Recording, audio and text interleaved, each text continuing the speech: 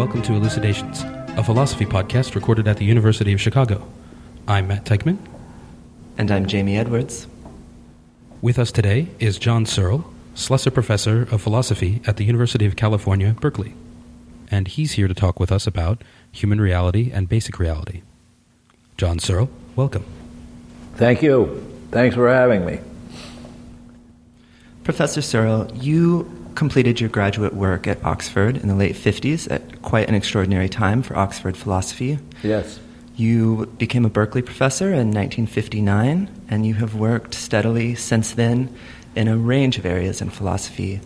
Could you say something about how the philosophical landscape has and hasn't changed since your time as a student in Oxford? Yeah, it's changed quite dramatically. The dominant mode of philosophizing when I was a student in Oxford was what was called linguistic philosophy, and the Oxford branch of it was sometimes called ordinary language philosophy, as opposed to formal, symbolic, mathematical, logic languages. The central aim in philosophy at that time was to try to describe the relations between language, reality, and experience. We thought of philosophy as largely a conceptual enterprise, and there are great disputes within that conception as to whether or not the best way to pursue it was to examine the operation of ordinary languages like English in day-to-day operation, or to think of mathematical, formalized languages such as the predicate calculus and set theory and various other formal languages. Since then, there has been a tremendous decline in the interest in the philosophy of language. In those days, the philosophy of language was regarded as the center of philosophy. Now it's an important part of philosophy.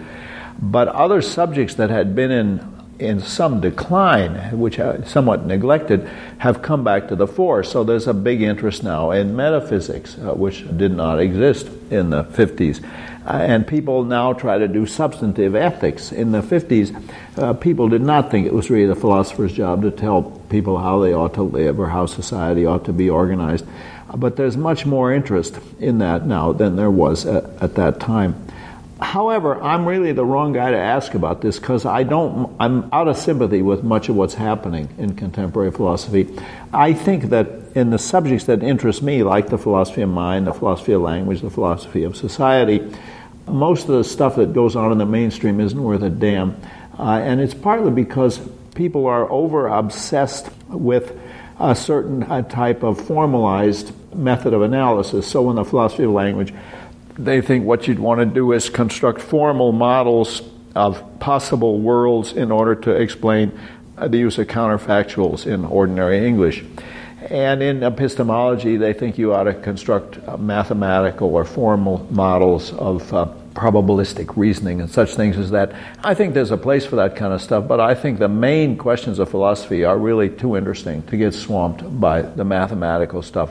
So I am pursuing in my own work a line of investigation, and I don't really know to what extent it is influential in the mainstream. But it's what obsesses me, and that is we need to give an account of ourselves, of the human reality, where we think of ourselves as conscious, mindful, rational, speech act performing, social, political, aesthetic, etc. We need to give an account of that with what we know about how the world exists as a physical chemical system. We have to show how in a world consisting entirely of physical particles and fields of force, there can be consciousness, intentionality, language, society. That, for me, is the central question in philosophy. So I would say two things in answer to your question. There has been a shift away from the philosophy of language, and in a sense, philosophy is more interesting now than it was.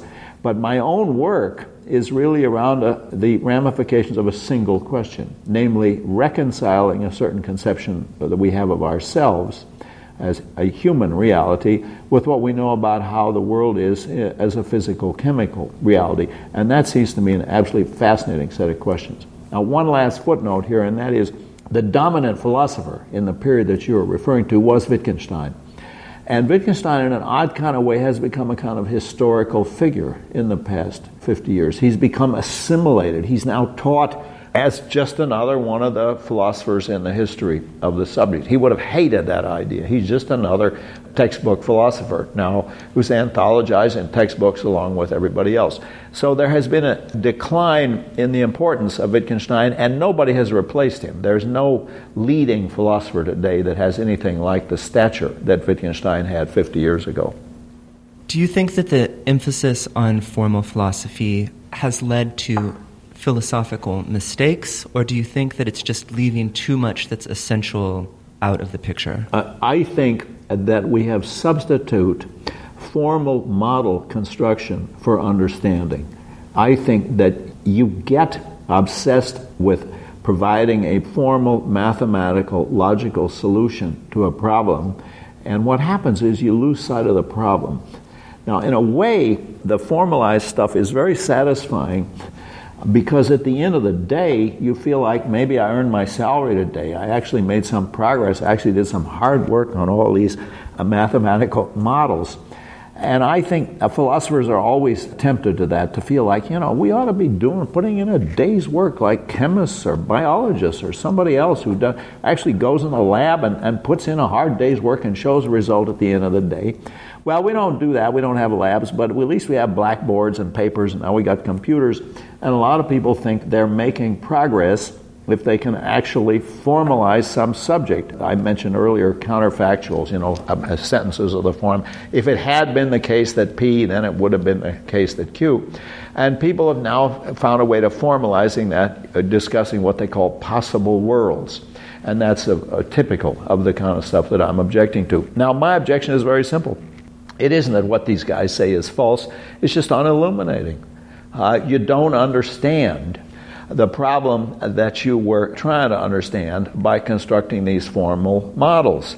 So if I, for example, am wearing a kind of reddish shirt, but if I had decided to wear a blue shirt, then I would have worn a blue shirt. Now that's a counterfactual. Now I can explain to you what fact makes that true, but what these guys want is some absolute crap about, well, there's a possible world in which I'm actually wearing a blue shirt, and this possible world is accessible to this world. It isn't that what they say is false, it's just unilluminating.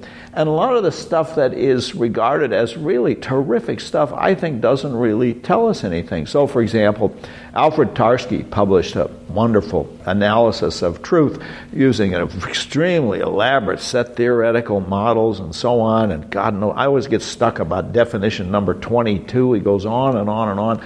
And I think I admire the intellectual achievement. It just adds no insight whatever to the problem of truth. I want to know what fact about a proposition makes it true when it is true. What does the word true mean? And Tarski didn't really tell us that. And so on with all sorts of other formal stuff. Russell's famous theory of descriptions, I don't think really gives us an insight. I don't think we've advanced the philosophical question by building the formal model. You get a mapping of the stuff you're interested in onto the formal model, but you don't really get any insight. To put it in blunt terms, I don't think Tarski's set theoretical analysis of truth adds any insight whatever. And I don't think the possible world semantics analysis of counterfactuals gives us any insight whatever. So I think what comes out is a lot of hot air. And that's, it's harmless. It doesn't do any harm. And these guys aren't actually saying false. And it's not obvious bullshit like deconstruction and so on. It isn't trash. And they're serious people putting in a hard day's work. So I don't want to appear to be anti-intellectual. It just doesn't interest me. They're not really making the kind of progress I want to make. So the question that I'm interested in, I think are fantastic questions. And you really have to put in a hard day's work in philosophy to make an advance. And you can't change the subject and talk about some formal mathematical model. So outside the discipline of philosophy, one tremendous advance has been in neuroscience and our understanding of the brain. And this is something that interests you. Absolutely, yeah. Could you say how the advances in this has helped philosophy to think about certain considerations and how philosophy can in turn help this research? Yeah. Well, I think this is one of the most exciting areas both in philosophy and science, and that is the relationship between, to put it very crudely, between consciousness and the brain. There are all sorts of other aspects, intentionality, perception, memory, and so on. So it's beyond consciousness and narrowly construed.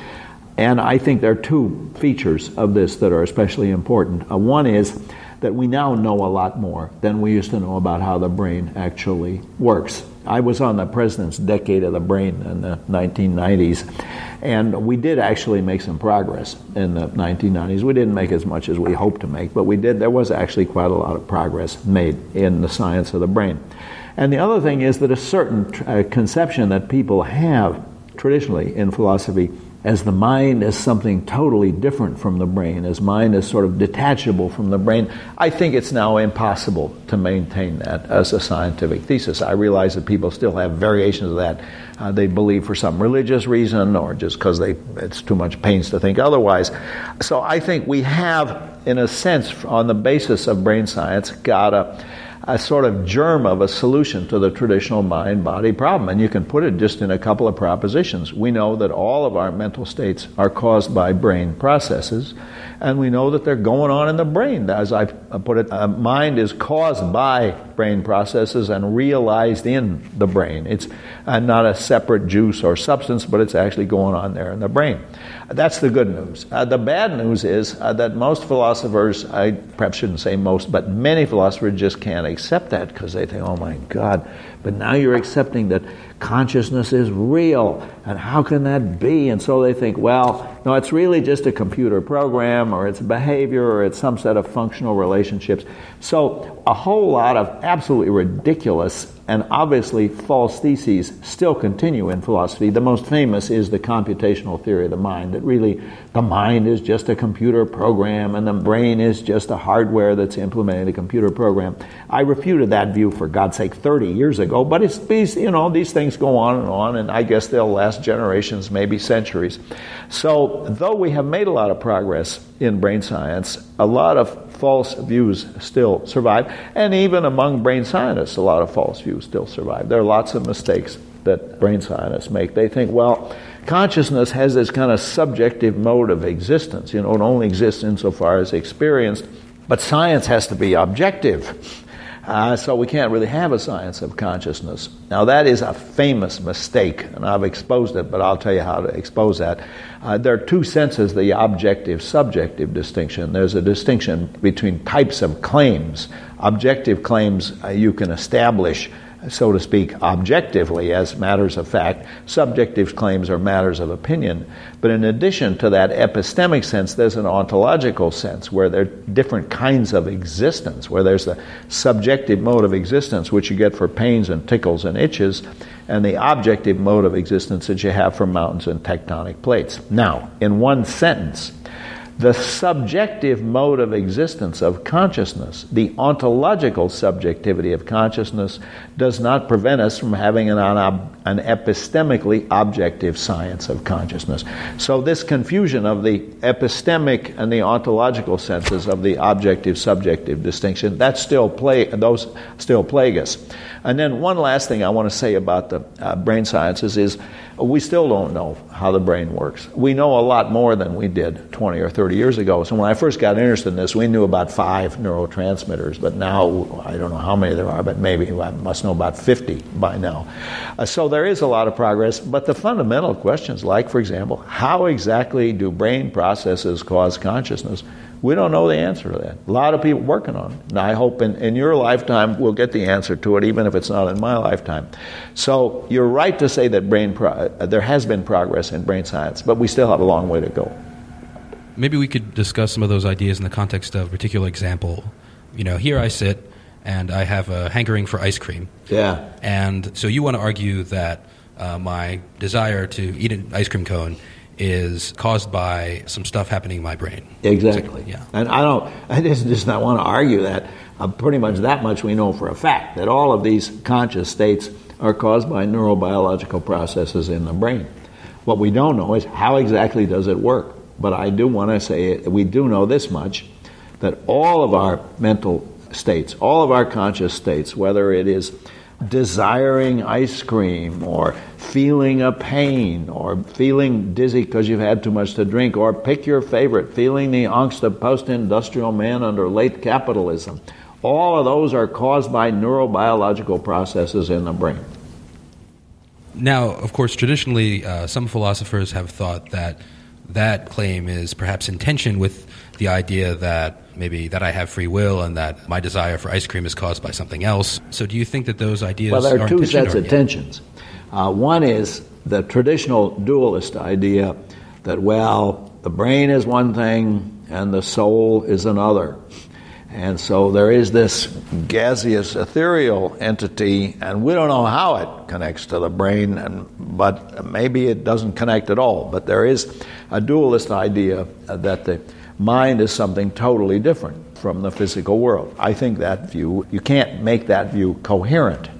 You can't make it coherent with what we in fact know. We know that impacts on my body cause sensations in me. And we know that I am capable of causing things to happen, so I decide to raise my arm and my arm goes up. So we can't really make dualism coherent. But now the other question you raised, that's a tough question about free will.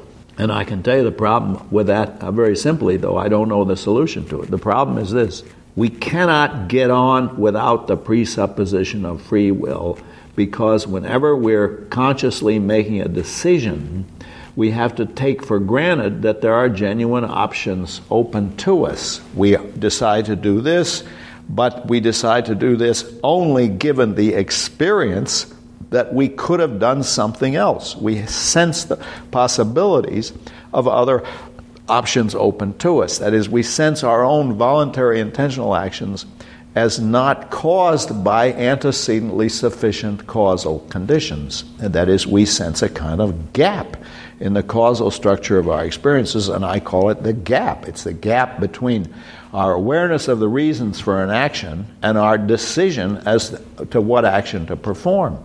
And that gap is just another name for the traditional problem of the freedom of the will. Now, here is the problem in a nutshell.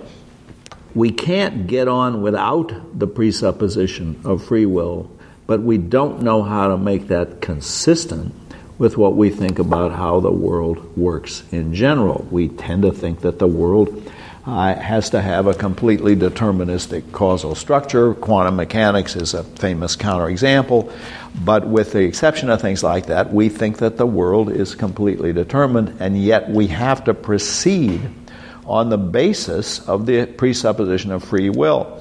And I can illustrate that with an example. If you go in a restaurant and they give you a choice on the menu and they ask you what you want, you can't say, look, I'm a determinist, I'll just wait and see what I order.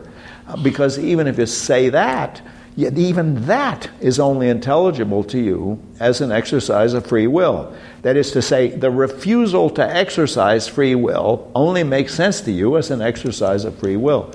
So if free will is an illusion, it's not like other illusions. You see, the Miller-Lyer illusion or standard illusions, you can live your life on the assumption that those are illusions, that the lines really are the same length even though they look different lengths. But you can't live your life on the assumption that you don't have free will, because when you make a decision, you have to presuppose that you're actually making up your mind among alternatives. So if free will is an illusion, it's a very peculiar illusion in that it's one we can't shake off. By the way, Kant was aware of this. He pointed this out a long time ago.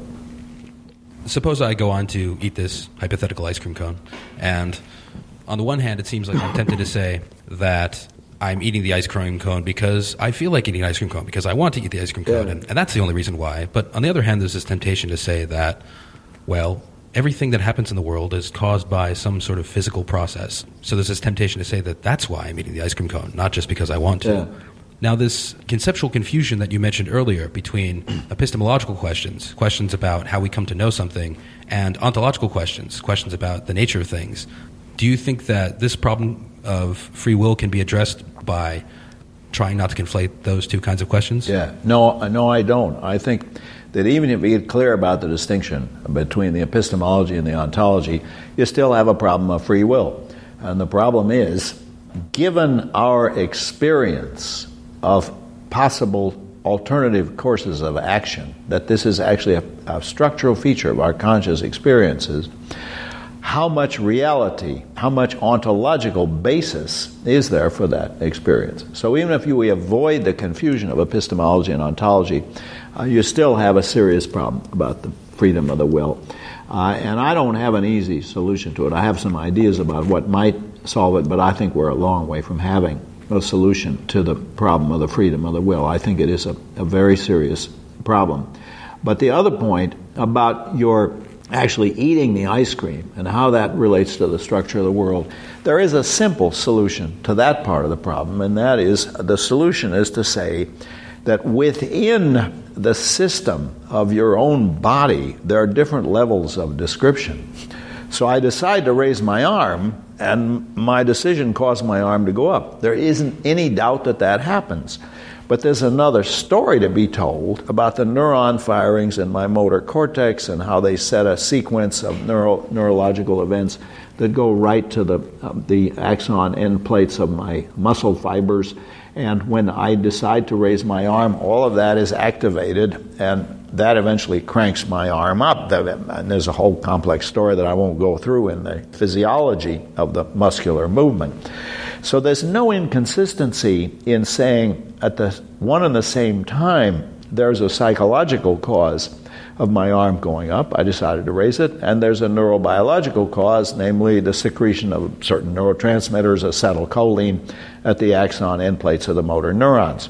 Now, those are not two different descriptions of two different systems. Those are two descriptions of one and the same system at different levels. It's like saying, look, when my car starts, it's because the spark plug fires and causes an explosion in the engine. Or you can say the passage of electrons sets up the oxidization of the hydrocarbon molecules. Those are two different descriptions of one and the same system. So the fact that we can have these so-called mental and so-called physical descriptions, that's not a problem. I think that much we understand pretty well. But the other question is, to what extent do we have to think of ourselves as deterministic, as completely deterministic physical systems, like a car engine? That's still an open question. We don't know the answer to that, and it's a pressing question because from our own first-person point of view, we cannot treat ourselves as completely deterministic systems. We're always in the business of trying to make up our minds. You have to decide who you're going to vote for. Where are you going to go for dinner tonight? What are you going to eat from the menu? And all of those are only intelligible to you as exercises of your own free will. Right. So the problem was something like, we were tempted to say, well, there are these two different things that might be the cause of my eating the ice cream. Yeah. One thing was my desire to eat the ice cream, and the other thing was, I don't know, a bunch of neurons firing or whatever. And what I'm saying is those are not two different things. That's one system described at two different levels. Yeah, exactly. These are just sort of two different descriptions of the same thing. Yeah. And that gets us out of the bind of trying to decide which of these two, what we thought were different really things, doing it. is right. really doing it. Yeah. And I can't tell you how much our traditional categories impede our thought here because we think, well, one of them's mental, see? And that's not part of the physical world. Yes, the mental is part of the physical world. And it's the mental qua mental that's part of the physical world. See, when most contemporary philosophers say, well, the mind is really part of the physical world, what they mean is they don't think it exists. They don't think there is such a thing as consciousness and intentionality, and I think that's just utterly mistaken. Of course, we're all conscious. We have subjective, qualitative states of feeling, sentience, awareness. That's consciousness. They have this first-person ontology. But that's part of the physical world. It's like digestion. It's just something that goes on in biological systems like us. So perhaps to segue just a bit, you could say something about your recent work in social ontology. Yeah. You've traditionally had very strong realist commitments. Yeah. But society is a peculiar sort of reality. It's not absolutely. quite like mountains. It's not quite like rocks or tables or chairs.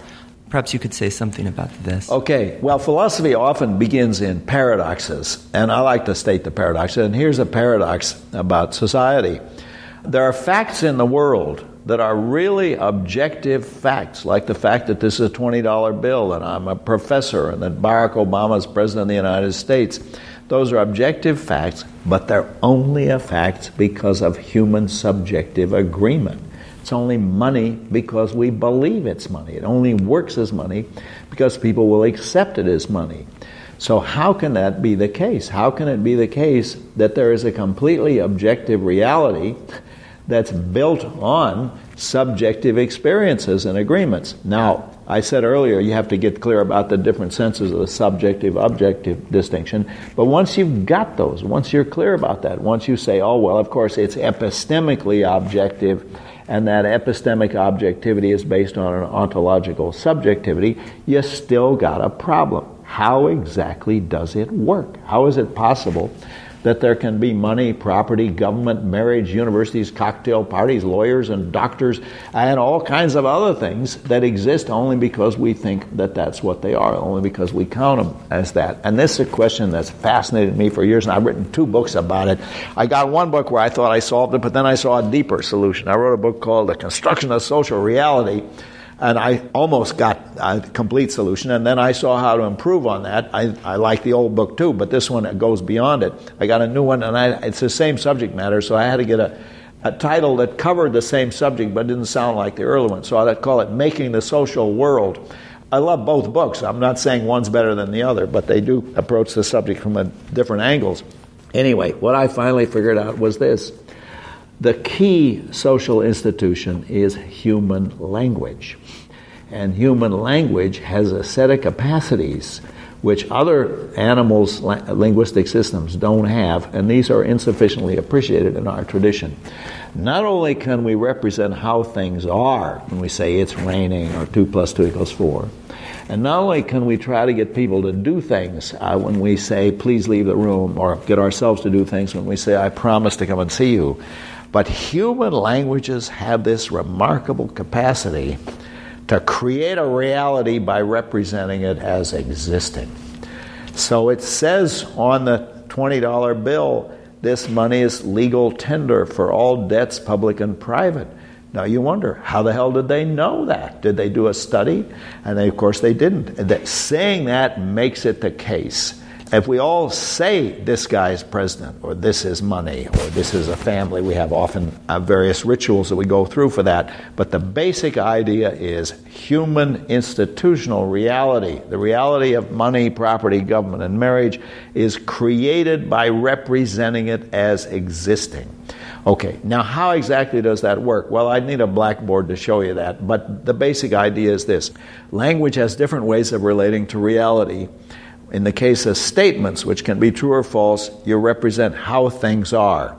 In the case of orders and commands, which can be true or false, and as well as promises and vows, but you represent not how things are, but how we would like them to be or how we intend to make them be. The first kind, the statements, I say, have the word-to-world direction of fit. The sentence is supposed to match the world. The other kind, the orders and the promises, have the world-to-word direction of fit. The world is supposed to change to match the words. The first kind I call assertives because they assert how things are. The second and third kinds I call directives and commissives. Those are orders and commands, directives, and then the commissives are things like promises and vows. Okay, so far so good. I think that anybody would agree to all that. But now here's an amazing thing. There's a class of utterances where we combine both directions of fit, where we make something the case and thus achieve the world-to-word direction of fit by representing it as existing and thus achieve the word-to-world direction of fit. And what happens in these cases is we create a reality by representing it as existing. We make somebody a professor or a student, or we make something private property, or we make this a case of a marriage, or we make it a club, or I'm a citizen of the United States. All of those are cases where you create a reality by representing it as existing. And no other animal that I know can do this. It requires a certain type of symbolism. So what I'm trying to do is take our intuitive idea that language is the fundamental social institution, because in a sense we feel you can imagine a tribe that had language but didn't have money or private property, but I don't think you can imagine a tribe that had money and private property but didn't have a language. I think here's the odd thing about this whole subject. Social philosophers from the Greeks on have taken language for granted. And what I'm saying is you need to go into it and figure out how language works. Now what I'm saying is if you understand the operation of language, you see how we use language to create human civilization. And it's a specific type of speech act I call a declaration, where you make something the case by declaring it to exist. And the original form of this was discovered by my old teacher, J.L. Austin, who invented something, had an idea called a performative. He invented this vocabulary of performatives where the guy can adjourn the meeting by saying the meeting is adjourned, or he can declare war by saying war is declared, or make somebody husband and wife by saying I now pronounce you husband and wife. Now, what I'm doing is trying to go beyond that by saying it isn't just when you make these official performative utterances with a verb, I adjourn the meeting, I declare war, but you can create institutional reality, the reality of money and private property and all those other cases I mentioned. You can create them by representing them as existing. Okay, you with me so far? Now here's the next great step. Why the hell do we do this? I mean, what's the point of doing it? And the answer is it creates power relations. Human beings have another remarkable capacity, and that's the capacity to impose functions on objects. If you look around this room, it's got tables and chairs, and all of these have a function that we have imposed on them. But human beings have another capacity, and that is the capacity to impose functions on something where the function cannot be performed in virtue of the physical structure, or not in virtue of the physical structure alone, but only in virtue of the fact that we assign a certain status to the physical structure. So it isn't the physical structure of money that makes it function as money, but it's the fact that we give it the status of money. Now, I call these status functions. Status functions are functions that can only be performed in virtue of the collective recognition of the person or the entity as having a status. And when that status is recognized, then people will allow the function to be performed. Now, the glue that holds human civilization together are status functions. And the way status functions are created and maintained is with that type of speech act I mentioned earlier, where you make something the case by declaring it to be the case. I call those status function declarations. So you have this interesting combination. All of human institutional reality, and in that sense human civilization, is created by a certain type of speech act, the status function declaration. And the point of doing that is to create power relations. So the powers of the property owner, the powers of the President of the United States, the power of the guy who has the money. The powers can be negative powers, as when I find a parking ticket on my windshield, or I have the negative power I call an obligation to pay my income taxes. So you get an interesting set of equations, and I might just as well spell them out. All of human civilization, the distinctive features of human civilization, consist of what I call institutional facts, facts involving social relations. Institutional facts, without exception, are status functions. And status functions are all created by what I call status function declarations. And status function declarations are performed by a certain type of linguistic maneuver, a certain type of speech act. And the purpose of doing that is to create power relations. But the power is a special kind of power. And again, it may be only humans that have this. And that is, it is what I call deontic power, using this old Greek word for duty, because the powers have to do with rights, duties, obligations, authorizations, permissions, and various types of powers that exist within structures that require that people recognize the power that it can function. So the equations go, institutional reality consists of status functions. Status functions are powers, and the powers without exception are deontic powers. And why is that such a big deal? Because the deontic powers give people reasons for action that are independent of their inclinations and desires. That's the key distinction between me and my dog. I love my dog, but when you train him, what you do is train him to have desires he wouldn't otherwise have. But in the case of humans, they act on desires where the desire is grounded in something not a desire. I'm in Chicago, not because I have an urge or yen to be in Chicago, but because I have an obligation. I made a promise to come here, and the promise was the ground of my desire. to come here, rather than my desire being just the ground of my coming here. Now, if you guys understand that, you understand more than most political philosophers since Aristotle, but I think that's right. I think that is, in fact, how society works. And the scandal in our intellectual culture is nobody saw that because they all took language for granted. The worst offenders are the damn social contract theorists. You see, they think we're all running around the woods and then we all get together and form a social contract. But of course, if you've got a language, on my account, you've already got a social contract because you've already got a mechanism for creating status functions. It seems like there's a possible comparison one might draw between, these questions about the nature of chairs and dollar bills and the questions we were discussing earlier about the nature of brains and minds. Yeah. You might feel like you're forced to choose between two things, between saying that a $20 bill is a piece of paper with some cloth in it with such and such physical properties, it combusts at a certain temperature and so forth, and saying that it's this thing that I can use to get a cab ride or whatever. So would what we said about the relation between mental states and brain states earlier apply here as well, that, those are just two different ways of describing the same thing. The trick is not to think of them as two different things. Yeah. Okay, no, I like that. The brain state relates to the mental state by a causal mechanism whereby the mental state is a higher level feature of the brain caused by lower level neuronal processes. So the mental state is not something separate. It's going on there in the brain, but it's caused by the lower level neuronal processes. Now, the relationship between the paper in the $20 bill and its being a $20 bill is not due to the causal features of the paper. It isn't that the molecules of the paper cause it to be a $20 bill. It is the mind of the agents from outside who impose on it this function.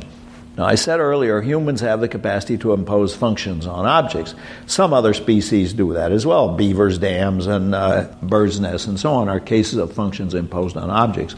But humans have this remarkable capacity to impose a function on an object where the function cannot be performed solely in virtue of the physical structure, and that's a $20 bill.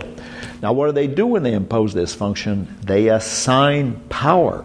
The guy who has a $20 bill has a kind of power which he would not otherwise have. He has the ability to buy things with this, and that's true of status functions generally, is that they're matters of positive and negative powers. They structure the power relations in society. So the university and the city of Chicago and the state of Illinois and the United States, all of these are matters of extremely complex power relations, and then the specific functions performed within those power relations are structured by the nature of the power relations themselves. There is a symmetry between the mind-body problem and the brute fact institutional fact problem, in that both are cases of describing different levels of a system, but there's a tremendous asymmetry in that the way the levels relate in the case of the mind and the brain is causal. Brain processes cause mental states. But the cellulose fibers don't cause it to be money. That has to be imposed by collective intentionality from outside. John Searle, thank you very much for joining us. Well, thank you very much for having me. To listen to future episodes of Elucidations, you may consult our website at philosophy.uchicago.edu/podcasts.